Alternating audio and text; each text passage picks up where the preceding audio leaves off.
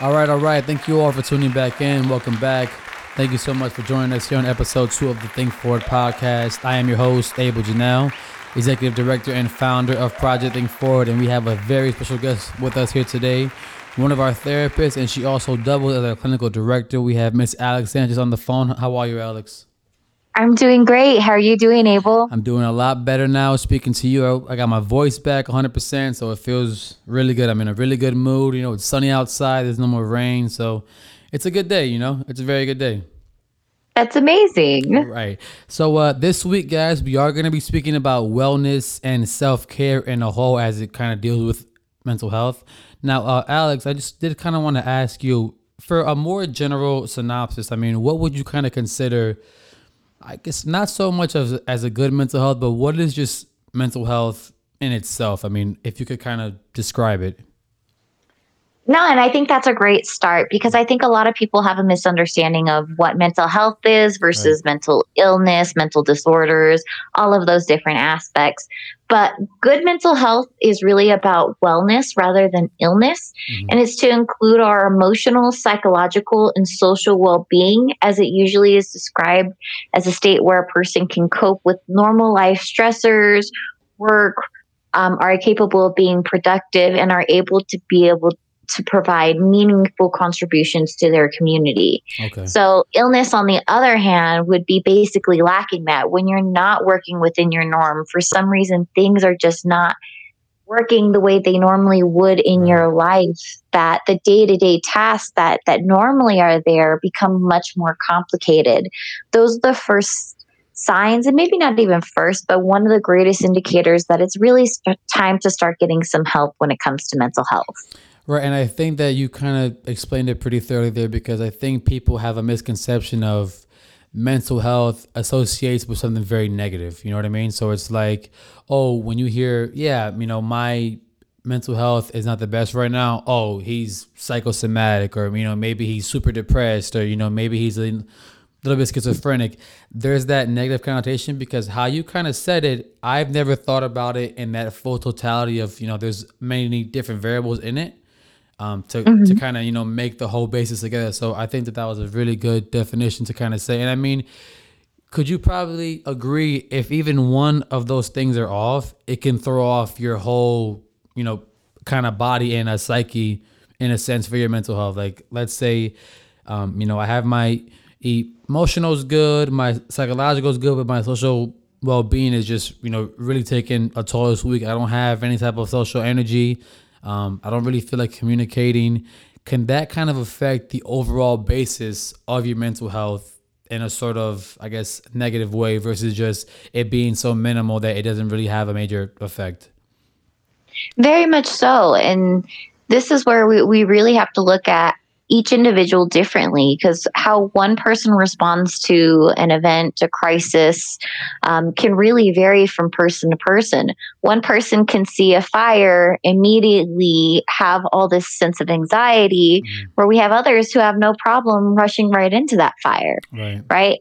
So it really does come down to an individual's ability to cope, and how one person copes versus another person is going to be quite different. But we do know that mental health requires a balance between the body, the mind, the spirit, and the environment in which the person is living, as this really affects what we think, how we feel, and ultimately how we behave. Okay.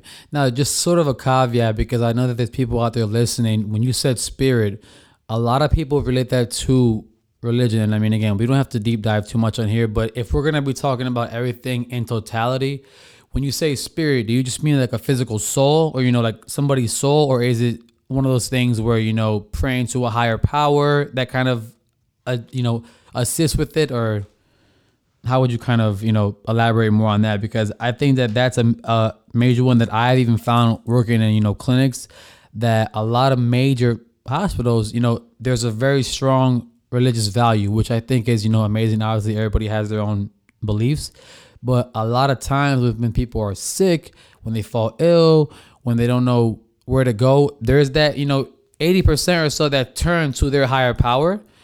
Or Mhm. are you saying, spirit just like a, personal thing as far as like my own soul and my own body? So in this aspect, I really think it's per individual. Okay. So if for them that means a higher power, yes, then that means a higher power. If for Awesome. somebody that does not hold that spiritual background, for them, if that's that sense of soul or who they innately are as an individual, then I think that's safe to say as that. Because who am I to sit here and judge what another individual thinks? If they don't hold a religious background, but I myself do, who is it to say that it's my job to press my impressions and my beliefs upon somebody else? Right. And I think there's a big misunderstanding when it comes to counseling that sometimes that's going to happen. With a good counselor, it is not their job to take their thoughts, their opinions, and their views and to put them on somebody else's. When it comes to counseling, counseling is really supposed to be about the person who is coming into the counseling session, about what they're going through, about what they want to accomplish and achieve. It really should have very little to almost nothing to do with actually your counselor. Right. Now, who your counselor is as a person and how you connect and interact with that person is going to be incredibly vital Right. when it comes to therapeutic relationship. But nevertheless, it is not a counselor's job and responsibility to put their beliefs, their thoughts and feelings onto the client. I mean, I did have a question that I did receive last week from somebody, and they did want me to ask a actual therapist. So, in general, and I mean, you've been doing this for years. Have you found that therapy is a good possibility for everybody if they're having a sort of mental discomfort, or do you feel that sometimes therapy is not the answer from them or for them? Well, I will admit I'm a little partial to this. I think therapy can be beneficial to any and everybody. Um, but when it comes to an individual, say we do have individuals who come in and I don't want to be in therapy, I don't like therapy. Generally, if you're coming in with this mindset, therapy is not going to be nearly as effective for somebody who already is coming in with the belief and mindset that it will not be effective. Mindset is really incredibly important. And this is where it really does come down to, though, the therapeutic relationship with your counselor. Yeah. When you find the right counselor, there's this natural kind of click that occurs where you don't mind sharing what your personal experiences are because they're not sitting there guilting you or shaming you for what's occurring. They're able to give you really good insight.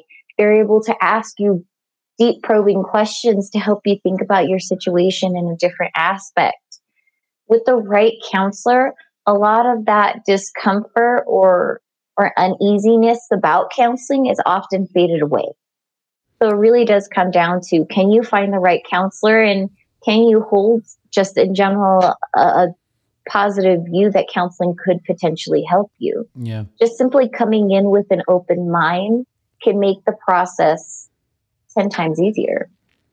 Have you ever had, I don't want to call them patient, but have you ever had a forward thinker? That's what we're going to call them here at the foundation.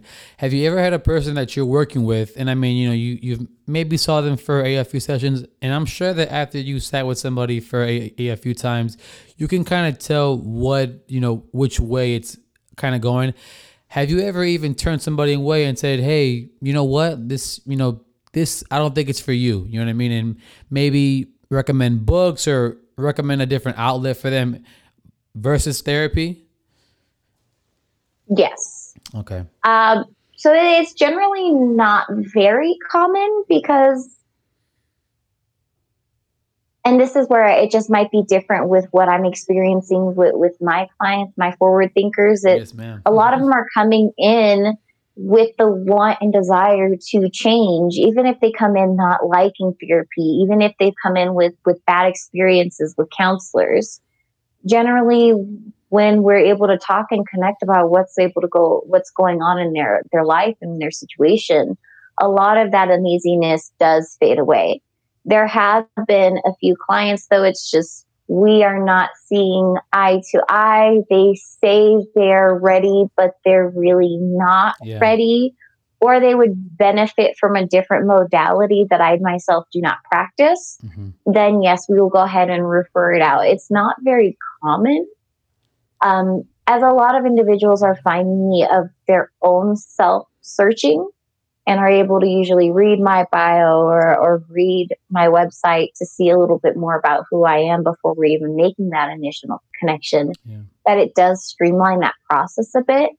But there have been a few cases, and it's just because some individuals don't like talking to men. Some individuals don't like talking to women. Some people have this idea that a younger individual is not going to be as knowledgeable as somebody who's been in the field a lot longer.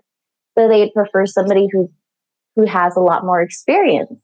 I've had individuals on the opposite end where they want somebody who's new, who's fresh, who hasn't developed any bad habits or hasn't developed bad viewpoints of a lot of like mental illness, seeing a lot of that negativity build upon a counselor, right?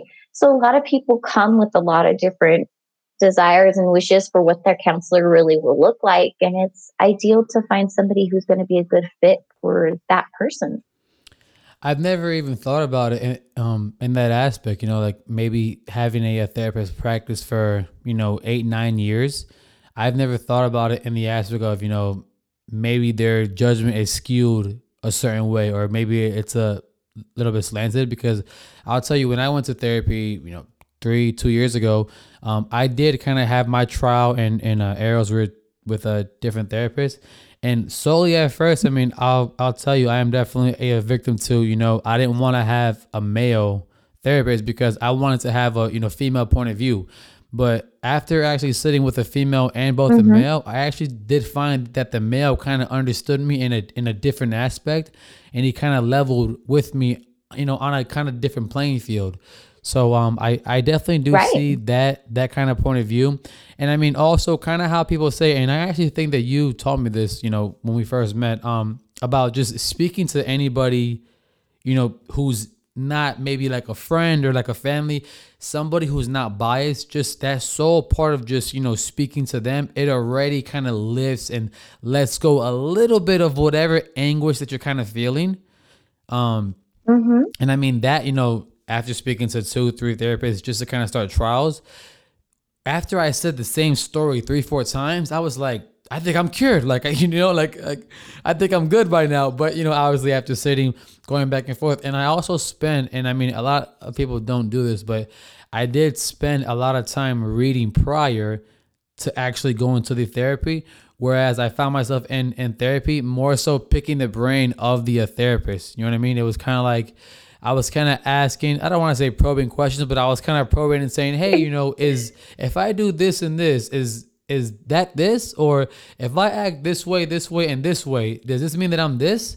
And, I had a few of them look at me and say, who's the therapist here, me or you? And I'm like, listen, I'm just trying to understand because, obviously I'm a reader Right. and I like to, I like definitions, analytical stuff. I like those kinds of things. Whereas, I've had even a close family member, he went to therapy after years of just being lost, and like the full blown, I don't know what's going on, that kind of aspect. So I guess where I was trying to go with that is, I mean, obviously as a therapist, you have to be kind of a chameleon, for lack of a better word. Like you have to be able to kind of change your shade, change your shape to kind of adjust to every single forward thinker, because they're all going to require something different from you. Some may just want ears. Some may want to hear your point of view for everything. Some might want your judgment, and some might want you to just nod your head and just say, yep, yep, yep. We can kind of move forward here.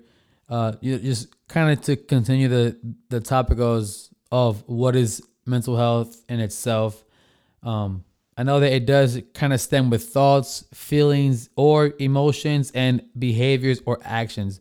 Now, I do want to kind of deep dive here on this differential of the feelings or emotions and the behaviors or the actions. So, feelings or emotions, a lot of people think that those are two of the same thing, right? Right. Whereas I might feel depressed or sad, right? But my emotional state could be in a different aspect. Could you kind of shed some light and I guess kind of give me more of a understanding, for lack of like better words and more so of like layman's terms, what's the real difference between feelings and emotions? So somebody could kind of differentiate, I might feel this way, but I, am really acting this way. Right. So do you mean at that point actions Yeah. though? Or are you Well, no, talking about more feelings versus more emotions? so feeling versus emotion. Right. So I mean, to maybe break it down in a little bit more of a simplistic, uh, that one's a little bit of a tougher one, right? Because Right. a lot of it really comes down to we can have an emotion, but are we actively feeling it? Right? How many people do we see who are grieving, who are hurting, where we see they're having these type of emotions, but they're not actively feeling them? They're more blocking or dissociating away from them, right? So the two are generally going to coincide, Right. right? Generally, when we have an emotion, we're going to generally feel it. Now, part of mental health is and wellness is feeling our emotions. At the end of the day, our emotions is really what makes us very human, right? To feel love, to feel hate, to feel joy, to feel sorrow, right? It's really what distinguishes us versus, say, a robot, a computer. You know, who's to say there's a whole lot of differences? It really does come down to our ability to feel and experience emotions, Could we right? even So kind to of? maybe give an Oh, yeah. Sorry to cut you off. No, go ahead. So, like, I could tell a computer an emotion. It can be told it's supposed to be sad, but does it have the capability of feeling sad? Okay. So, one's more what the state is going to be versus what it is like to experience that that emotion. Actually, one has to do with the emotion versus experiencing the emotion. Okay. And I mean, I did like how you said, we have an emotion, but are we actively feeling it? Whenever you said that, it kind of brought me to the word compartmentalized. I learned that Mhm. word early on, and from research and studies, they said that men more compartmentalized. Sorry, excuse me, and that's to say, like, we think that we multitask, right? There's a study that says women can multitask, but men can't. And by multitask, it's like, you're doing more than one thing at a time. But we as men will say, Right. yeah, I'm multitasking. I'm vacuuming and I'm eating, or I'm driving and I'm reading a text. It's not that we're multitasking. We're compartmentalizing, where it's like I'm driving. Now I'm looking at my phone and I'm reading a text, which you shouldn't be doing. But or like I'm vacuuming and I'm eating. We think of it as a Right. two. So I kind of, those kind of feel very similar to me, where it's like, yeah, this morning I woke up depressed, but am I actually actively sad? Or am I actually actively feeling that emotion throughout the day? Or is it just I woke up and I don't feel so much as myself? So that actually kind of gave me a better kind of scope there. And I mean, we could even kind of transfer over to the behaviors or the actions. Now, this one, I actually like this one a lot because it's saying behaviors. Let's say we can go to somebody who's an aggressor. Would you always coincide an aggressor with someone who's narcissistic? How so? We can use a relationship, right? So aggression, it doesn't always have to be obviously like violence or something physical. It could be aggression in the fact that they got to be the top person, the loudest in the room, like the loudest voice, like who they are when they walk in, but on a negative aspect, not like somebody who's confident and outgoing. So if I was to say, you know, aggression, like, they speak with aggression, they talk with their hands, and maybe they don't always mean well. Does that always kind of coincide with narcissism as far as, and again, we can use it for a couple or a relationship? Um, would I say it coincides always? Not necessarily, no. Because narcissism really has to do with a lot of how am I getting my way. Sometimes getting my way does not behoove me to be the bad guy all of the time. Okay. Sometimes it behooves me to be the charmer, to be the interesting one. Sometimes the narcissist knows when it's time to be center of attention versus when sometimes it's not. So like a lot of manipulation. Very much so. Okay, yeah. Manipulation. You hear the big term like gaslighting has been a big common one nowadays. Oh, yes. But this is where we start talking, though. Are we talking about a personality disorder? Right. Or are we talking about how the average person is talking about narcissism? Right. Just like the same way when people are talking about generalized anxiety versus an anxiety disorder. We do have to start distinguishing the two differences because too many people get them confused and have this idea that they're the same thing when they're not. And that's actually another good point. And again, I know I'm kind of all over the place, but you're hitting a lot of key factors that even myself, I've always wondered in this day and age, 2021.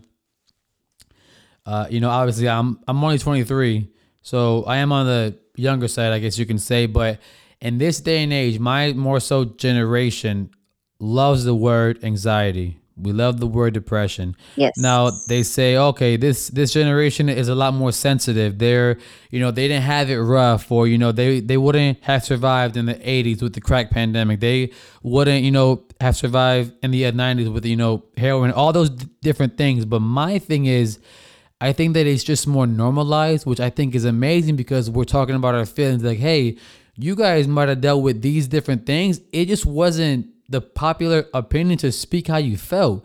If you spoke how you felt, you were shamed, you were bashed, you were looked at, laughed at weirdly. My biggest question, right, very much so. Right. And my biggest question in this kind of aspect is anxiety. Now, I can break down anxiety for how I have felt it before. Physically, tightness in the chest, cold, sweaty palms, heart racing, ears are high. But I've learned that anxiety is different in every single person. So how you kind of said how we generalize anxiety, she has anxiety, he has anxiety. Anxiety varies as to where, perfect example, a loud noise, right? Some people, when they hear a super loud noise that's unexpected, they'll freak out, heart kind of picks up. Whereas, let's say somebody else, no big deal, normal. Right. But let's say you're watching TV and you see something, right, that can something visual that can actually trigger acute anxiety. I don't want to say attack, but just a little bit of anxiety where you kind of feel tense and your skin's kind of crawling. I've learned that people are all kind of putting this in one major bucket, like, yeah, anxiety. How would you, as a therapist, and I mean, how do you physically kind of tell the differences? I guess we can call it levels of anxiety from like a minimal, because I feel like every person has some sort of level of anxiety. That's what makes us normal. But how do you, as a therapist, kind of differentiate what's kind of like a basic entry level to more intermediate, like, and does it kind of feel different physically, or is it just kind of based on per person, what kind of triggers them? So, I mean, everybody to some extent is going to have some type of anxieties, right? And worries, generalized anxiety, things like that. Where we start really differentiating what is the disorder, right? Because every person's different. What is stress for one person may not be stress for another individual, right? What one person finds as a difficult job, another person might not, right? So really, when it comes to disorders, a lot of times we really have to look at when does it start becoming out of your personal norm that it's no longer just you can just fix it by yourself, right? The average individual is going to have some type of anxieties, even going to have sometimes depressive episodes, right? If a family member, say, passes away or gets hurt, it's going to cause sometimes those sad feelings. But when does it start transitioning into a disorder is when it affects our daily living for longer than a 2-week period, right? It's generally a week to 2 weeks. The sooner we are able to know when we're falling out of the normal aspects of somebody's life, the better it is. The sooner we can go ahead and start treating those problems. A lot of the time we start having, say, these issues, this anxiety or depression that tends to kick up. and we know we have this issue. We try to keep working at it, right? And over time, what we find is no matter what we seem to be doing to work at it, it just does not seem to be working. This is why oftentimes you have individuals with anxiety or depression, when they hear their family member will just get out of bed, just shake it off. The average individual who's struggling with anxiety or depression gets incredibly frustrated with that kind of feedback because, believe me, if they could have gotten out of bed and just shaken it off, they would have already done it. Right. The average person is not going to sit there and say, I just can't seem to break out of this. I just can't seem to get out of my bed,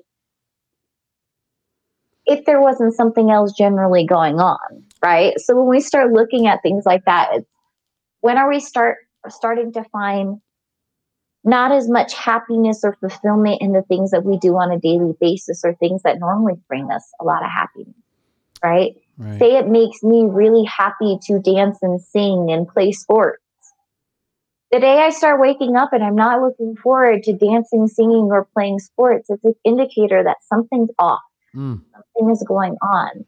Now, is it going to happen sometimes when we're not as interested in the things we like and enjoy? Sometimes, right? But now, if this is going on 1 week, 2 weeks, now we're going longer than that, that is an indicator something's going on. And we generally want to go ahead and see what's going on. And the average person, again, is all we know is just something's wrong and we don't know what it is, which is why oftentimes the therapist is then brought into play. Right. Because all they know is just something's not right. I can't tell you what's wrong. I can't tell you what it is, but all I know is something is not normal with me. Something is off. Usually that's when we have the biggest influx of when people start actually getting help. But generally, a lot of people will try to do their research, will try to read the books, read the articles, self-diagnose, oftentimes many months before they ever come in to actually get the help. And so they're prolonging some of that suffering that hopefully if they got in to see a mental health counselor, that they could expedite that process so much more quickly. Yeah. Like, say, again, a cold. If they had just gone in to get the treatment for their cold, it could have gone a lot quicker. Versus you're 3 weeks out, you finally go to the doctor. The doctor's like, well, you should be better in about a week or two. Yeah. So I heard you say that 2 week number. Is that like the medical, definition for, after 14 days? Or is that kind of like a rule of thumb, just to kind of have people to have? So every diagnosis is going to be different. Mm-hmm. So what we're looking at, it's not always going to be a 2 week period. That generally is going to be, we are talking more specifically anxiety. Anxiety, we are going to look specifically at more of a 2 week period. And it's not to say that we wouldn't look beyond that. We are going to also look beyond that. We're trying to see what's going on most recently. If it's anything that's recently occurred that could explain what's going on other than simply it being an anxiety disorder, such as, again, say somebody's family member passed away. I probably wouldn't immediately jump into they have clinical depression. No, they had a very hard life circumstance that just occurred. It makes sense that they would have depressive symptoms, but that doesn't necessarily mean that they would have clinical depression. Okay. Nice. Thank you for that explanation there, because just personally, I've always been super curious. Like, to me, anxiety is just so broad, just like depression. Like, I feel like those are just two very broad terms that people just associate with tight chest, I have anxiety, or, deep breaths and, like I'm having a attack, anxiety, or like depression. People associate, and maybe I'm off here, but when you're sad, you're not always depressed. Is that a correct kind of thing to say there? That's correct. Is depression something that is just more kind of long term? Like, if I'm sad for, let's say, like a week or so, and there's no obviously exact number, but if I'm just continuously feeling very, very down, would that kind of jump into being a depressive kind of thing? So that's going to be one of our biggest indicators that there's probably something going on. If you've been chronically sad for a period of time, we want to look into what might be occurring there. Okay. All right. I Because did the come. average Oh, person is just not going to stay in chronic sadness. The right. average person doesn't want to stay in that. And generally, it's an indicator that you're not happy with something or there's something off, right? Now, this is where we start again. You go through a lot of training to do all of this, right? Right. So we want to start looking at somebody's background. Could it be potential health issue? Could it be, like I said, a life circumstance that just recently popped up? Is it a financial issue that has been creeping and building over time, right? There's a lot of different aspects we want to look at to make sure, is this really mental health or mental illness? What is really occurring in this individual? Another question I've always had, because I mean, I even went through this. How come sometimes, and again, these are just random questions, honestly, because I've just picking your brain. I've always been super curious. Is it normal, and I hate using the word normal, especially when we speak about mental health, is it common to want to be sad when you hear sad songs? Like, you know how sometimes you wake up and you're like listening to music and you're like, you know what? Like, I want to be sad right now. You know what I mean? And like, you play those, you know, like those slow jams or those breakup songs. Is that a common thing? Because I found that, I mean, obviously in my past life of just always pertaining to music, sometimes people just want to feel sad. Now, I don't know how else to say it, but sometimes we as humans just want to feel that emotion of like empathy. Like, I might not actually be Right. sad, but damn, I want to be sad right now. Is that something that you found is kind of normal or kind of common, or is this just like a generation? It's just like a millennial thing that's just like super weird. No, no, no. I get what you're saying there. Um, I think a lot of what you're describing, you kind of hit the nail on the head with we really have this desire to be able to empathize with others. We as human beings naturally have this ability and this desire, innate want to belong, to connect with our fellow human beings. Music is a great connector. When we hear the right words, the right song and melody that connects with our own personal experience, I think music is a very fascinating topic of itself, right? But it does allow somebody to go back to a moment in time where they felt that emotion, where they felt what that person is describing in those lyrics, right? So I think it one allows somebody to feel a very specific emotion.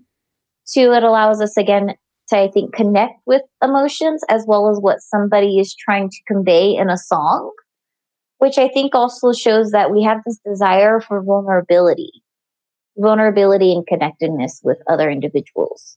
And music, just like I said, happens to be a great equalizer and allows us to connect with much more simplicity.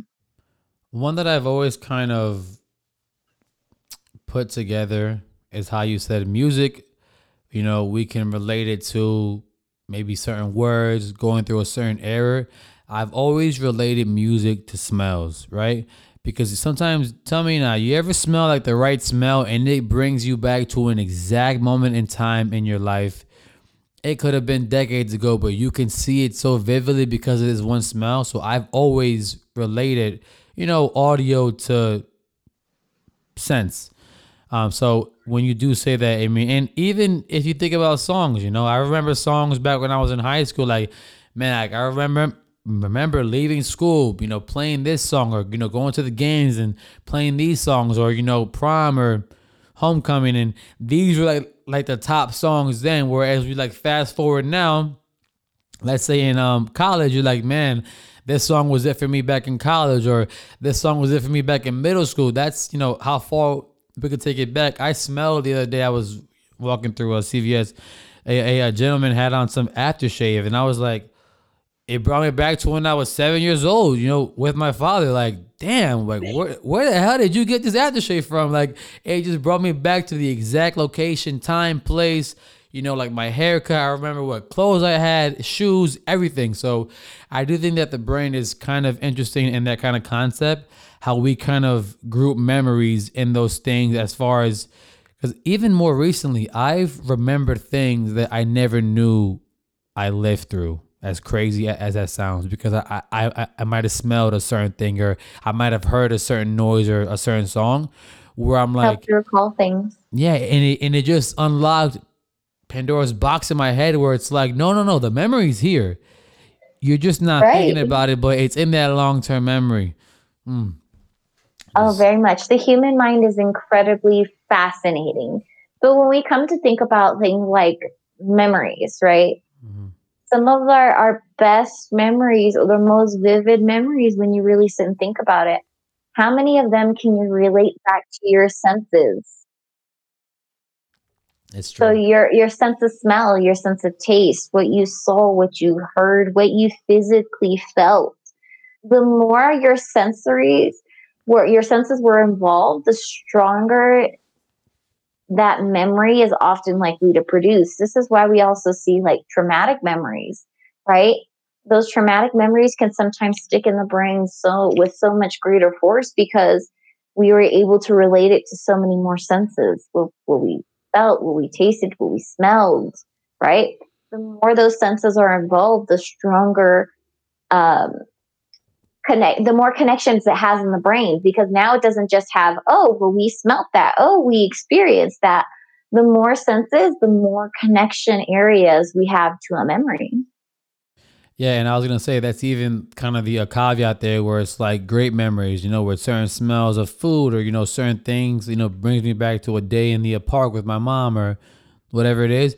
But it could even be like smelling smoke from a fire, from a building back when you were younger, and like a childhood trauma. So they do kind of double, and they do kind of play both extremes, both negative and a positive. So like I said, I think it is kind of not odd, but I think it is intense how we as humans can, group these kind of emotions Mhm. to kind of relate positive things, but also very, very negative things, where it's like sometimes I'll smell certain things and I have the instant, like my stomach is just churning, like it's flipping upside down, because it Right. just brings me back to a time where it's just like, no, like this one time I had this and it was disgusting. Like even smelling it just gives you that exact time era feeling. Just we can always kind of recreate things, which I've always found to be very fascinating. But let's kind of move forward here, or think forward, I guess you can say. Um, More things on the body with stress. If we were to throw stress in the actual mix, and I think that there's a kind of confusion here of what stress is. People kind of think, stress, I'm not happy, but there is such things as good stress, right? Oh yeah, absolutely. Okay. So I mean, in general, the stress is the body's response to unexpected pressure. Now that pressure could be a threat of one's sense of self, one's lack of control. I mean, something has caused unexpected pressure in our world, right? Now, each person has their own sense of homeostasis. This goes back to, again, what is our sense of normal in which we can function best at, right? So some individuals say, let's look at our soldiers. Our soldiers will have a higher ability to respond to stressful situations than, say, maybe the average civilian. They are trained, they are prepped on how to engage in battle for war, right? So their level of stress in a scary environment is a lot lower. They're going to have less of a stress response than, say, throwing a civilian into a battlefield, right? So homeostasis really refers to that sense of normal. What is that norm in your world? Now, not all stress is bad, because stress often causes enough pressure for us to change or cause us to make some sort of change, right? Now, say I'm stressed, I'm gaining weight, I'm not happy with the way my body is looking or feeling. Now, that stress is uncomfortable. If I want to eliminate some of that stress, one of the things I can do is I can go and then work out. I know if I go work out, I can relieve some of that stress of feeling like my body's not right, right? So stress is sometimes not a bad thing because it puts pressure on the uncomfortable areas that we need to sometimes change in our world. Hmm. What are some examples of good stress? Because I think, and I mean, again, personally, I am a victim of it. I don't sometimes, I can never kind of differentiate good and bad stress. I know that there's always been a thing of like, these are good stresses to have, or, like these are very bad stresses to have. So, what is just some, I mean, if you can give a few examples of just what good stress would be to a person? Well, I will admit, good stress is usually not considered good stress at the moment. It's Uh, usually the hindsight of what often occurs because of experiencing that sense of stress, okay. right? So, this is like, is it stressful, Abel, when you and your partner fight? Yes. Produce a happy ending, though, with you guys coming together, being on a better page, and Oh, okay. being more understanding of each other? Okay, so it's kind of like it's a little bit of devil's advocate, a little bit like, you have to kind of throw a wrench into something, but you kind of reach a further point and you kind of, understand something a little bit deeper. Like Yes. it's just like kind of saying like, I had to go through that to get to this point, right? Exactly. Mm, A lot of the times is we're gonna go through lows. We're gonna go through stressful and hard moments. At the end of the day, the funny thing is we have this idea of what good and bad is, but would we really know what good is without ever experiencing what bad is? yes. Well, this is basically that same concept. Sometimes we're going to have stressful things that happen in our life that actually end up producing better results, things that were better for our lives. To get maybe a bad grade on a test, right? That wasn't good. That wasn't helpful. Did it allow us to relook at all of our actions and say, what do I need to do better, right? To produce us having better results? Some individuals have gone through bankruptcy and said that's probably some of the best things, one of the best things that could have occurred to my life. It was hard, it was stressful, it was uncomfortable, but it taught me all the lessons I needed to learn in that moment, right? So it's a lot of that. How can we take something that maybe was negative or stressful and ultimately allow it to be something good, right? Is it stressful to have our car break down on the side of the road? No. But could it be valuable that we took that opportunity to change our tire? And in the process, we taught our kid how to change a tire. So, God forbid they're ever on the side of the road. They know how to do this, So right? it's like kind of it's kind of like, making the best out of situations in a sense. Very much so, right? Because we're going to have bad things that happen to us in life, right? Life's not all peachy keen as much as we really want it to be, Right, right, right. right? We can't control everybody and everything. So that means we're not always going to be able to control 110% of our worlds. And in the grand scheme of things, like Abel, do you wake up every single day happy as can be? No, no, I do not. Why do you wake up some days unhappy? Right. Sometimes we just don't know. Sometimes that's just part of what happens in life. But the thing is, even on the days that we wake up in a bad mood, can we take an opportunity to look at that and see what we can learn? How we can grow, how we can take that bad moment and make it into something so much better. I think that also is kind of what differentiates people as far as like, you kind of play the hands of cards that you were dealt, but it's what kind of makes us up as humans is like, how is it that we react to our situations? You know what I mean? Like, let's say Johnny, Jane, Robert, and Steven were all dealt the same cards in life, but they each have different outcomes based on how they kind of reacted to everything. Right. I mean, when we do studies of just alcoholics, right? If somebody has an alcoholic parent, we know the chances of them becoming an alcoholic is higher, right? But if we look at two children who came from the same household with an alcoholic parent, why is it we can see one child who developed the same habits that their parents did, while the other one went the complete opposite direction and never touched alcohol their entire life? I was just having this same conversation, except not with alcoholism. It was with a two-parent household. It was actually myself and somebody else, similar upbringings, one, single parent household, exact, almost identical upbringings, but lead two completely different lives. And I was Mhm. having the same convo. It's like it's not always about how the cards that you're dealt. It's about how you act with them. Because me and said person literally were brought up the same. Didn't have a father. Middle class. Decent schools, clothes on our back. Shoes. But one is night and one is day. So Right. definitely, I do definitely agree with that and that kind of aspect there. What I mean, at what point would you consider, that you're kind of overloaded with stress and you're kind of not, or I guess you can say you kind of lost control on how to maintain your stress? What are some things that you would recommend? I mean, just some general stuff to people to kind of offset or to kind of, bring it down and kind of get back to having that little bit of a control over their life again. Because I know that when people feel overwhelmed with stress, we feel overwhelmed that we don't have control over our lives, and it kind of makes it a Mhm. little bit deeper and larger than it actually kind of is. So what would be some things that you can recommend to somebody? Right.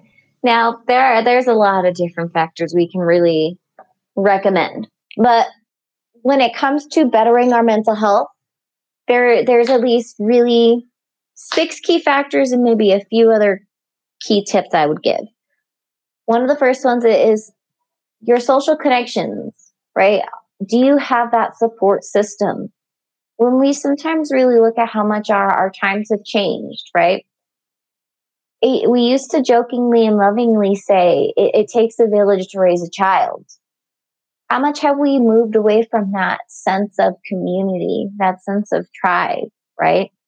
When we're going through hard things, knowing that there's people there who love us, who care about us, who are in our corner is incredibly valuable, right? So having those social connections, those social relationships is incredibly important because especially when we're feeling down or depressed and it feels like there's just nobody who understands us.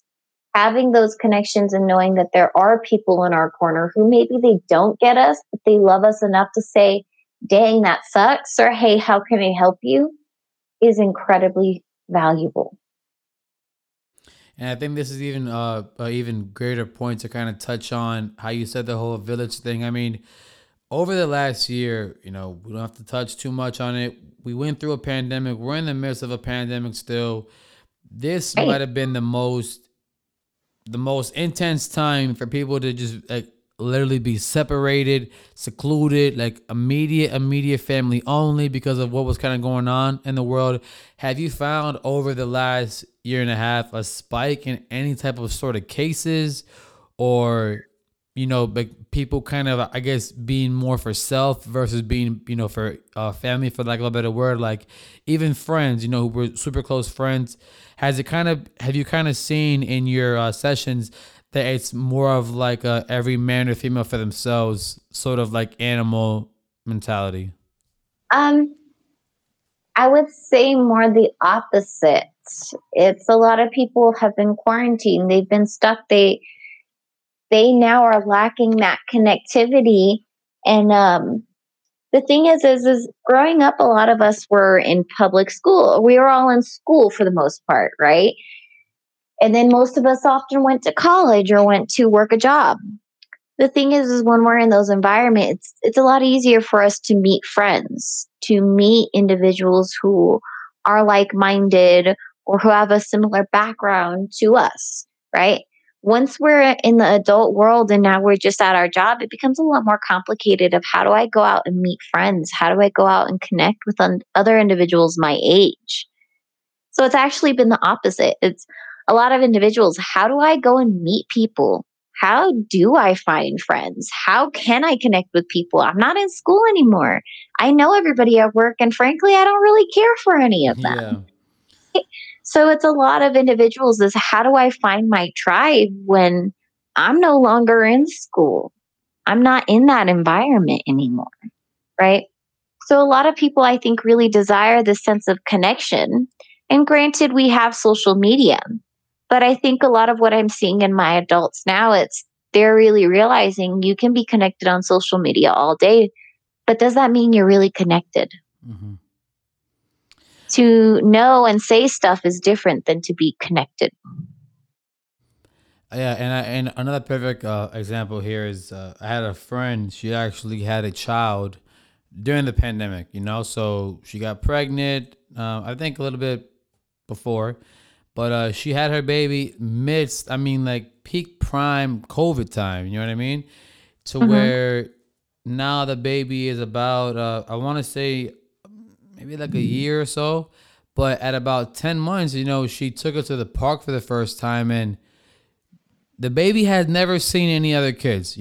Only mom and dad, right?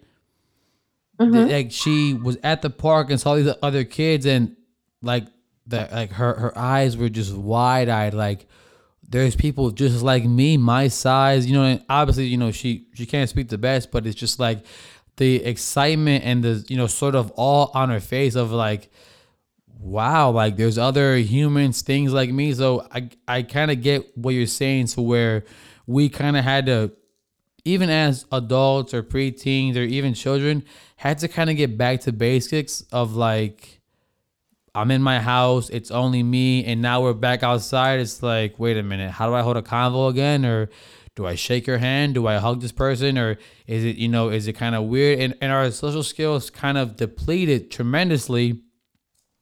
I mean, and I'll even tell you personally, I used to love meeting people, going out and talking in a person, but I got so used to the phone calls, to the Zoom calls, to where, yeah, if we have a meeting in 2 hours, I can hang out for the next hour and 55 minutes, and then I'll put on a shirt and then get behind the camera. So it definitely did make that leisure kind of aspect you know, a lot more laxed in a sense. But I do think that people are kind of getting back to that sort of mode of, kind of getting back. And again, the word normal, it's a different normalcy now, because I don't personally ever think that we'll be back to how we were pre 2020. I don't see it, at least not in this lifetime, and not for another decade or two, because Right. it's just people are just still so it's just still so crazy. And I was even talking to somebody, she's a nurse, and I was watching also a documentary, and I was watching like about COVID and about the pandemic, and how lives were just so affected. And I was looking at my girlfriend, I said, where was I in the pandemic? Because I didn't deal with none of this. Like I'm looking at the screen, and like every day there's a dire situation, and it's life or death, and people are crying and crying. I'm just like where was I at? Because I felt like I had such a different experience compared to so many people who live Right. around me, who live in the same kind of communities, areas as me. But again, it's one of those things where it's like the cards that you're dealt, how do you react? You know what I mean? How do you adjust to things, or how do you kind of understand life that it kind of is around you? And that was a real eye opener for me, because again, I'm watching, and they've made so many documentaries already about the pandemic, but I'm just like, wow, like, and it's, you kind of shed a little bit of a tear, and then you kind of like laugh a little bit, because it's like, wow, this kind of happened to, I'm sure, a group of people. But it's like, if I tell you about my pandemic experience, it was nothing as severe as that. I just Right. shifted from doing 40% Amazon to 100% Amazon. I just shifted from maybe eating out 4 or 5 times a week to 0 times a week. Like it was just like night and day for some people, where it's like my whole life was outside, this and that. To whereas like, oh, I won't even leave my front door. When they get the packages, they're spraying them down with bleach. Like I never went through that, and it's just like it's very interesting to see people's perspective, not only on the pandemic, but also on a lot of things. So Right. I again, mean, how everybody is managing differently. To the next point, then, is how are you able to manage your stress? Right. We all are going to have issues. We're all going to have problems. We're all going to have stress. Right. So, what are we doing and how are we managing that stress? Do we have an idea of what makes us happy? You'd be amazed at how many times I give a homework assignment of make a list of all the things you like, you love, that bring you a sense of joy or peace. A lot of people can't answer that question alone. Like, so when you're stressed out, you don't even know the things that make you happy to help make you more happy when you need it. Nope. Well, then that's a place we might want to consider starting. Yeah. So I mean, there is a few kind of key points that you would recommend to people just to kind of assess and kind of self assess first to kind of see how to move or push forward or think forward to kind of better their mental health and to kind of better their stress management. hmm So one of them was that social connection. Right. The other one was the stress management. The third is staying active, right? Kind of what you're already saying is how many of us have been holed up inside and have forgot even that active. I've heard so many people, oh, I've got my quarantine bod. I'm like, okay, what do you mean quarantine bod? As in you put on a few pounds or you lost a few pounds? Because Right. I think it goes back to exactly what you're saying. It's everybody is dealt a hand, but how are you playing it? For some people, they got this extra time. They were quarantined, right? And they took more time to self discover who they were, the things they like, finding a new hobby, recenter their values so it's on the people they love and care about the most. Where other individuals, it's, what'd you do? I don't know. I just chilled until I had to go back to work. Right. Now, when you say staying active, does that, I mean, essentially mean like working out, walking, running, push ups, that kind of thing? Yes, that physical well being, right? We have to remember our body is a machine Hmm. at the end of the day, right? If we're not actively moving it, it's going to start going into more of that hibernation mode and start storing things that it does not need to store. It is not wintertime. It is not time to store all that fat. We Right. got to keep it moving. And then when you say brain healthy diet, I know that that's one of our key points here for the help guide. To, obviously a better mental health. We're talking about the foods that we consume because, like you said, our body is a machine. As one of our holistic specialists would say, she would say our body is a temple as well. Do you, obviously firmly believe like what we put in is what we kind of get out? Oh, yeah. So when it comes, the reason we say more specifically brain healthy diet, right? We're not just saying diet or healthy diet, right? And I want to distinguish diet. A lot of people have this idea that diets work, and it's not to say that diets don't work. Diets work because oftentimes they're for short, quick results. The thing is, diets again are for short, quick term results. They are not lifelong. They were not lifestyle changes or commitments, right? And it's important that we distinguish that difference because if we're looking for short term versus really long term results, there is a difference. Now, when it comes to more that brain healthy diet, we're trying to find foods and things that allow our brain to work at its greatest capacity and our body to work at its greatest capacity. Now, filling it with things like sugars and dairy, things that are going to bog it down, is not always going to be helpful. So, eating that tub of ice cream sometimes is not going to be helpful. It's not needed. Not needed. This And is where we try to focus on a lot of those healthy aspects: fruits, nuts, vegetables, natural things like that. sugars. hmm And And we have to be careful because some people have an idea that just sticking to natural sugars means we're going to lose weight. Well, sugar is still sugar. right. If we switch only eating fruit, we're still consuming a higher amount of sugar. And I mean I can tell you that from my own just even somebody that has dietary issues, I mean, just trust me, I definitely comprehend exactly what you mean with the whole because I was confused at first. Like fruit has sugar because when you're young, you assume sugar to be candy, sour, sweet, gummy, whatever it is.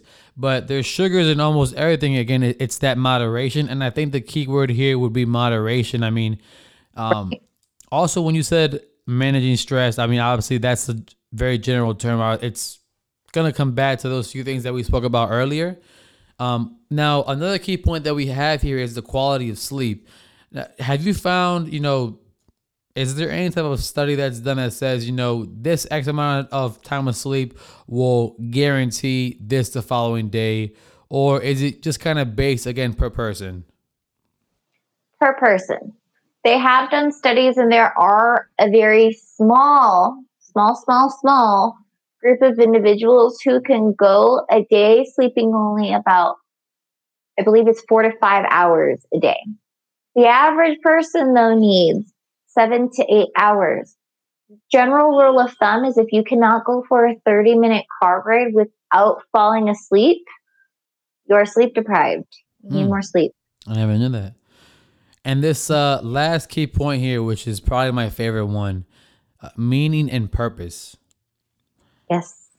So, and again, and I mean, because this sounds like this could be deep dive, but if we had to keep it short, is just meaning and purpose in like someone's life, like essentially, what do we live for? What do we wake up for? Is that kind of the realm that we're kind of talking about here? Very much so, because when life has meaning and purpose, it gives, well, meaning and purpose to everything we do, Right. for lack of better words, right? So when we have an idea of why we're here, what we feel like our life's design or purpose was, the more it gives us clarity. We know exactly what we need to do. We know exactly what we need to focus on. We know how to become the expert then in our field. It gives us fulfillment at the end of the day.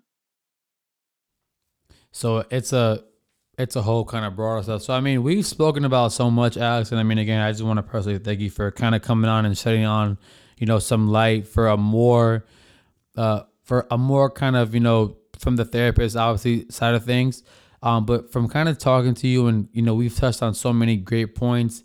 It sounds like not one thing will adjust for everything. There's a lot of moving parts and variables that kind of have to be moving in the right direction for you to kind of have an overall control and just a solid base or foundation for your mental health. Am I correct in kind of saying that? Right. Yes. And so maybe to solidify or to give a little more clarity, like the Apollo rocket, right, on its way to the moon. On the way there, they were able to track it the entire time. I believe it was off track about 90% of the time, right? And I say this because that's kind of how life is. A lot of times it feels like we are constantly off track. Feels like we're off track about that 90% of the time. But the thing is once we get off track, we start moving and adjusting, and we adjust and we adjust and we adjust. And at the end of the day, even though the Apollo rocket was off course 90% of the time, it still was capable of making and reaching its destination.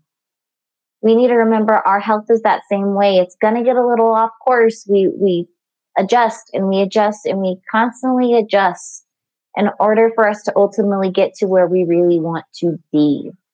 But it's okay that we're off track. We just sometimes need a little more guidance to get back on track. Wow.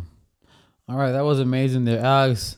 Thank you so much there for kind of calling in. I do have some questions that we do have from some forward thinkers here in the email. If you wouldn't mind, maybe sticking around and answer one or two of them. Of course. Awesome. Let me go ahead and get these pulled up here. And again, guys, this is Alex Sanchez. She is our clinical director here at Projecting Forward. She does oversee our whole clinical side, and she is also one of our therapists and our wonderful network that we are growing so wonderfully here. So thank you again, Alex. Let me go ahead and get these pulled up here for you real quick. All right, we have our first question here from a user that wanted to remain anonymous. She writes, my husband and I have been having issues for the past year. We have been married for 10 plus years. We have 3 kids who are all adults. And he suggested to reconcile for us to have an open relationship to see if that would fix things. Should I allow him to do it or should we not? Alex, I will pan to you. Now, that's a very complex question. Yeah, it's loaded. It's a rather loaded You one know there. that, right? Right. No, yeah. I mean, and she kind of states here at the bottom, answer to the best of your ability. But I mean, I and I'm gonna give the male point of view, and I mean just kind of like the person point of view. Do you feel comfortable in your guys' relationship to where you feel he'll go out there for the right reasons, and just kind of get some answers. And again, I feel like people think open relationship to be like something physical when it's not always. It could just be a different conversation with somebody else or somebody new. So I think I would more Yeah. so start with, do you feel kind of comfortable in your guys' relationship to even allow him to go out and speak to other women, and I do see here that you guys were together or have been together for 10 plus years. It looks like you guys built a beautiful family together, a beautiful home. Do you feel comfortable in that kind of aspect of even allowing him? I think that would be the first question I would ask her, if that's correct, Alex. What do you think? First question is, how do you feel about open relationships? Because Okay. everybody's opinion is going to be different. If he's okay with it and she's not for it, that could very much cause conflict and tension. Um, Generally, when it comes to open relationships, though, generally, majority of the ones I've had communication and experience with in counseling, majority of them have like that dominant relationship. Here's the primary relationship. Kind of, this is the you and I, we're going to be sticking together. Everything else is considered secondary, right? But this is where every open relationship is going to be quite different. And it's important that they figure out and discuss what their open relationship would look like for them, and if that's what's best for them in this moment. My concern would be is jumping into an open relationship just to appease somebody else, right? For us to appease that partner, and for us then to go into an open relationship not feeling still secure in our primary relationship, and then thus causing more havoc in the relationships all together as a whole. Right. Does that make No, sense? yeah, definitely. And I mean, that's kind of, yeah, I feel like, in just with the word open, I feel like there's just so many kind of assessment questions that you kind of have to ask first. And I mean, you kind of hit them there on the coffin. So, or hit the nail on the coffin there. And where it's, yes, anonymous, there's a few self things that you have to kind of ask and kind of assess first. And again, make sure that you're doing it for you both. If you're not interested in that, I would say no. Mm-hmm. I would say let it go. Do not do that. Let's work it out. And I mean, again, open again doesn't always mean something physical. It could just be, I'm just out speaking or just intervening or just whatever it might be. You guys have to set those boundaries. So up to that, Yeah, they've got to find what works for them because, right. like you said, some people it's just communicating. For other individuals, that means having full blown relationship. Yeah. They've got to That's find what works for them because not every relationship is going to work like that. And it's also important to recognize, too, like, is this something we're doing together? Like, are we working in a swingers mentality, mm-hmm. you know? Or is it this an individual thing that we just happen to say then that we are each other's primary relationship going forward, everybody else kind of secondary, Right. right? So it would really be a matter of hashing out what that really looks like for each individual and how they feel individually. If there's a seed of doubt, it's important though that you share that, because that seed of doubt, say you jump into it, you have this seed of doubt, but you've already jumped into it. That's just going to amplify that seed and cause even more issues. And I think this is where personal religious beliefs also are going to come into play. So each partner is going to have different feelings when it comes to their personal beliefs too. So I think there's a lot of different factors that really play into this, but it really comes down to what works for that partnership as a whole. For some people, that might be the right route. For other individuals, that wouldn't. What I'd really want to know is, what does this look like for them? And does that work for the both of them? Yeah. Anonymous, let us know. Please email us with your final decision, because we're now invested. I mean, definitely I would say answer those first, and again, kind of probe, and we can kind of go from there. I have a next one here that is a little bit more specific. It says, my mother and I have had an issue ever since I was young. She sent me away as a child, and I've always resented her for it. I am now older, have my own husband and my own family, and I would like to have a relationship with her now. But for some reason, I cannot get past my childhood trauma, and I want to know how, if there's any way for me to mature so I can kind of grow with her in her last years. So that one, we're talking about a trauma now. Right. So because we're talking about a trauma, that might be something that needs a little bit more digging than something I could just give an answer for at this very moment. Now, when it comes to this trauma more specifically, um, what I would start probing, or where I would really start probing a little bit more to get a little more background information, is how is your relationship currently? Do you still feel hurt by that action? What is that hurt? Now, by that, I don't mean just, well, my parent left, right? Because I could say from my personal experience, my biological father left. Yes, I understand. For some individuals, that's not a problem. I've had many individuals in counseling that said, I'd rather my parents have gone completely separate ways than ever be co-parents, right? For me, I'm like, I wish my parents were co-parents, right? So everybody's experience is going to be a little bit different. But when it comes to the hurt, what is really that deep-seated hurt there then? So to give an example from like my personal life, with my biological father leaving, it's why was I not good enough?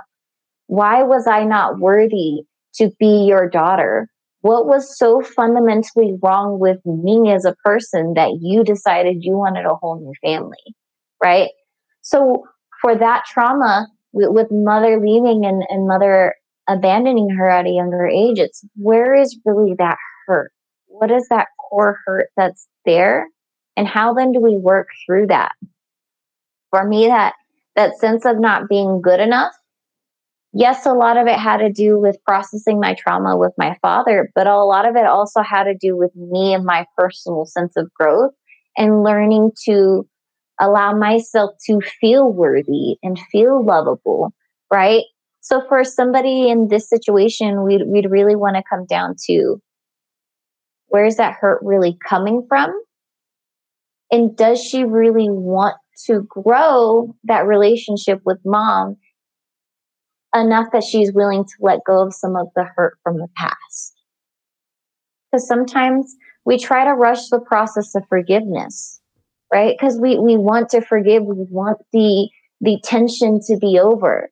But the problem is if we rush to forgive and we're not ready yet, we're ultimately doing more damage to ourselves because we are simply not there emotionally. Yeah, I agree, honestly. So, I mean, yeah, you said a lot there. I would, again, this one sounds kind of like having to kind of self reflect and see, do we really want to, or are we just saying it because, maybe she's older now and, you feel like you don't have that many years left? Because I also do feel like a lot of people, uh, I mean, aside from stocks, they have a fear of missing out. Whereas, like, I don't have this relationship.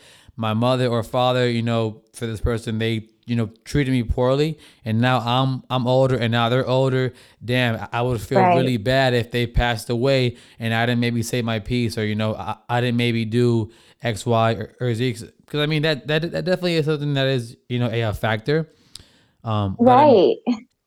I mean, again, I would just try to actually see what it is exactly that you want. And again, don't blame yourself from personal experience. Don't ever blame yourself as to Hey, what you're they a might have kid. did. Right. You know what I mean? There's nothing that you could have done that would have made a mistake or not. Now that you're mature and you're an adult and you have, like your own family, you can see to do obviously not the same thing. But I mean, yeah, so I hope that that kind of helps and answers your question. I have one more here for you, Alex. Hey, Uh, but before you oh, yes. touch on that next one, I think you hit a very good point Oh, about expectation versus reality. yes. I'll say that's something that generally has to shift, the expectation of what you wanted that relationship to look like versus the reality of where it's really at and where it could potentially head. So say again, like even with the example with my biological father, there did get to a point where we started communicating and we started trying to heal that relationship. But the expectation that each of us had of what that relationship would look like just didn't work. I was never going to be the daughter who just said, it was okay, you left us, you abandoned us, and it's all right. Right. Right. But he also wasn't willing to let go and apologize for any of his part in it. It was kind of, it was all your guys' fault. It was all your mother's fault. Yeah. He just, the expectation of what I really wanted wasn't there, nor was the reality of what the relationship could really look like, would it ever be there either. He was not at a point of healing for where I was at life. So I was capable of healing and forgiving and letting that part of it go, but also moving on from that desire of wanting the relationship. Right. Yeah. Now, everybody's different. There's a lot of people who do want to fix that relationship and mend it. And it sounds like there's a possibility in this relationship that could be happening, so it's more something to consider, that expectation versus reality aspect as well. Yeah. And I mean, sometimes, it starts as the parent is the adult, you're the child. But even when you get older and you become the adult, the parent becomes a child. You know what I mean? Because you might see things differently. And again, Alex, kind of how you said, you've kind of accepted and kind of, forgiven in your own way. But it sounds like your father didn't want to maybe take ownership for certain things. And that might have been all that you were looking for, was just, hey, just say, you know what, I was wrong, and that might have been able to move the relationship in a different aspect. So right. And you're absolutely correct. For me, it was very much that taking your side of the story and stop trying to deflect on everybody else. But this goes again back with that sense of healing. My family has very much healed and moved on from a lot of that, where he has not had the opportunity, or I guess maybe even want to necessarily heal from that. So it's just everybody in their different places and different point in life. That's his walk and I'm on my walk. Yeah. Respect. I do respect that. I hope that answers your question, Anonymous. Please email us back. Let us know moving forward. Now, our last one here, this one touched my heart the most. I'll read it to you. It says, hello, Project Think Forward. Since the pandemic, I picked up a habit of stress eating since my boyfriend of 4 years broke up with me and left me for my cousin. Now, anytime I have any sort of discomfort, I turn to food. At this point, I think it is getting very unhealthy. Can you please shed some light on some ways I can kind of combat this by myself versus a medical route? Signed, Anonymous. Oh, and this is where it's so hard. Do I respond with my counselor sense or my innate woman? Well, and I mean, I would love to hear both sides, honestly. Let's start with the scientific, therapy, therapist hat. Maybe we should start backwards. Maybe you should start us off on this one, Abel. Okay, so I mean, I'll shed as much as I possibly can.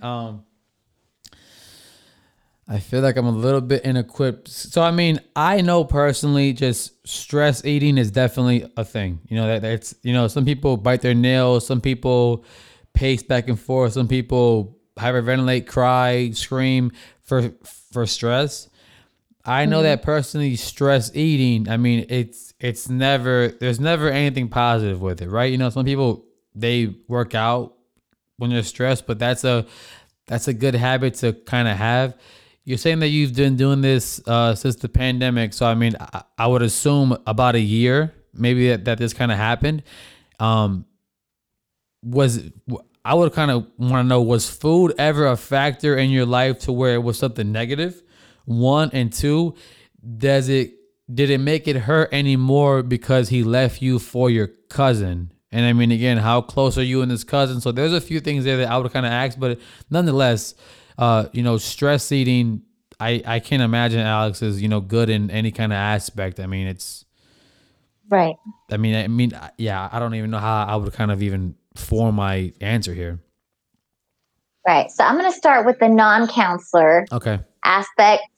Girl, you didn't need him in your life anyways. Good riddance. That's what I got to say about that, Yeah. because you clearly deserve somebody so much better, who is out there, who's going to love you for exactly who you are, flaws and all, right? This person just clearly didn't have the capacity to love you right. That simple, right? And so this is where, I mean, counselor and me also kind of coincide as one. So I would say that, I guess, still in the counselor aspect too. Um, I can't imagine that it would be any easier though with it being a cousin though, and I can't imagine how hard that would all hurt, Right. right? When it comes to stress eating often does have to do with the emotional aspect, and oftentimes stress eating is often related to a sense of control, right? So when it comes to everything you're talking about with cousin and with pandemic, it makes sense. There's a lot of things that seem to be out of control in life right now. But it's important to remember that you do have a sense of control. You are the author of your own story, Right. Right. right? And we can make that story whatever we like. Right now is just the challenging chapters. This is the chapter where the character goes through the battle, the hardship that allows them to become the hero in the end. And we all are going to go through our specific battles, and that's okay. It's hard and it's uncomfortable. We have to remember where we're wanting to go at the end of all of this, right? When it comes with the eating, what I would really start asking is, what is it about the food? What is the food really feeling? What gap is this feeling, right? And is this gap that you're feeling it with really working? Oftentimes, when it comes with that emotional eating, right? It's something that's there. It's accessible. It makes us feel good, right? But when we start really looking at it, clearly the stress eating isn't making us feel that good. If we're asking a question, right? If we're talking about possibly getting help, there's something there that's clearly showing you this is not working and it's time to change that behavior. So start dreaming. Really, what is it you want your life to look like? And how do we get there? Right? Yes. Is it stress eating in 5 to 10 years from now? Think of how much your world has changed in 1 year with a pandemic. Right. Just one. Imagine 5 to 10 years if you could take complete ownership of that, what that would look like. Right? This is where, look at it. What holes is that stress eating trying to fill? Is it really filling those gaps? And what is it that's making you not feel worthy? And that's a hard one. Not feel worthy is a really sucky feeling. It leads to all kinds of negative thoughts. Yeah. And I can say from my own personal experience, getting stuck with that sense of worthlessness, it can consume your brain, right? And when that negativity starts taking control of your brain, it does not lead to good places. We have to start thinking, why are you worthy? What makes you so worthy? What makes you uniquely and wonderfully you, right? Nobody else was meant to be you but you, right? And how is this going to change your life moving forward? If you could wave a magic wand and change everything, and in 10 years, your ideal life could be happening, what would that look like? Sometimes I think we as adults forget that aspect of dreaming. We were taught so young and we were constantly asked, what do you want to be when you grow up? Yet as we got older, we stopped getting asked that question, and we actually find we stop dreaming. We have all these ideas of what we want to accomplish. Yeah, how many times do we just settle for a New Year's resolution that we don't even accomplish? Right? So it's, how do we then make it How do we dream it so it's so vivid that that's exactly what we work to run after? Does that make sense? Oh, it makes perfect sense. I mean, that was an amazing answer. I think that was amazing. Round of applause for that. That was amazing. Anonymous, please email us this week coming up. We are going to follow up with you. Also, guys, send your questions to questions@projectthinkforward.com. That is questions, questions, at projectthinkforward.com with 1T. We do have the links below if you're looking at the podcast on Spotify, also on Anchor. And also send us a voicemail. I would love to play it live on air. Other than that, guys, I think that we're going to go ahead and stop it right here. Alex, thank you so much for joining us today. You were amazing. Thank you so much for shedding your lights on from that aspect there of, the whole therapeutic side. Is there anything else that you'd like to add before we head out? If you need help, go get it. Right. So there's been such a stigma surrounding mental health. But the fact of the matter is, if you had a broken arm, you'd go see a doctor. If you had eye issues, you'd go see the optometrist, right? Yeah. When it comes to your mental health and your well-being, go see the right person. Remember, mental health includes that emotional, psychological, and social well-being. If you're struggling in any of those areas, it might be time to see a therapist. And with the right therapist, they're going to help you, not hinder you, right? So get the help while you can. And the right person's not going to make it even feel that bad. That's right. Alex Sanchez, ladies and gentlemen. Again, we are Project Think Forward. Find us at projectthinkforward.org, and we will see you next week. Thank you so much. Have a good night.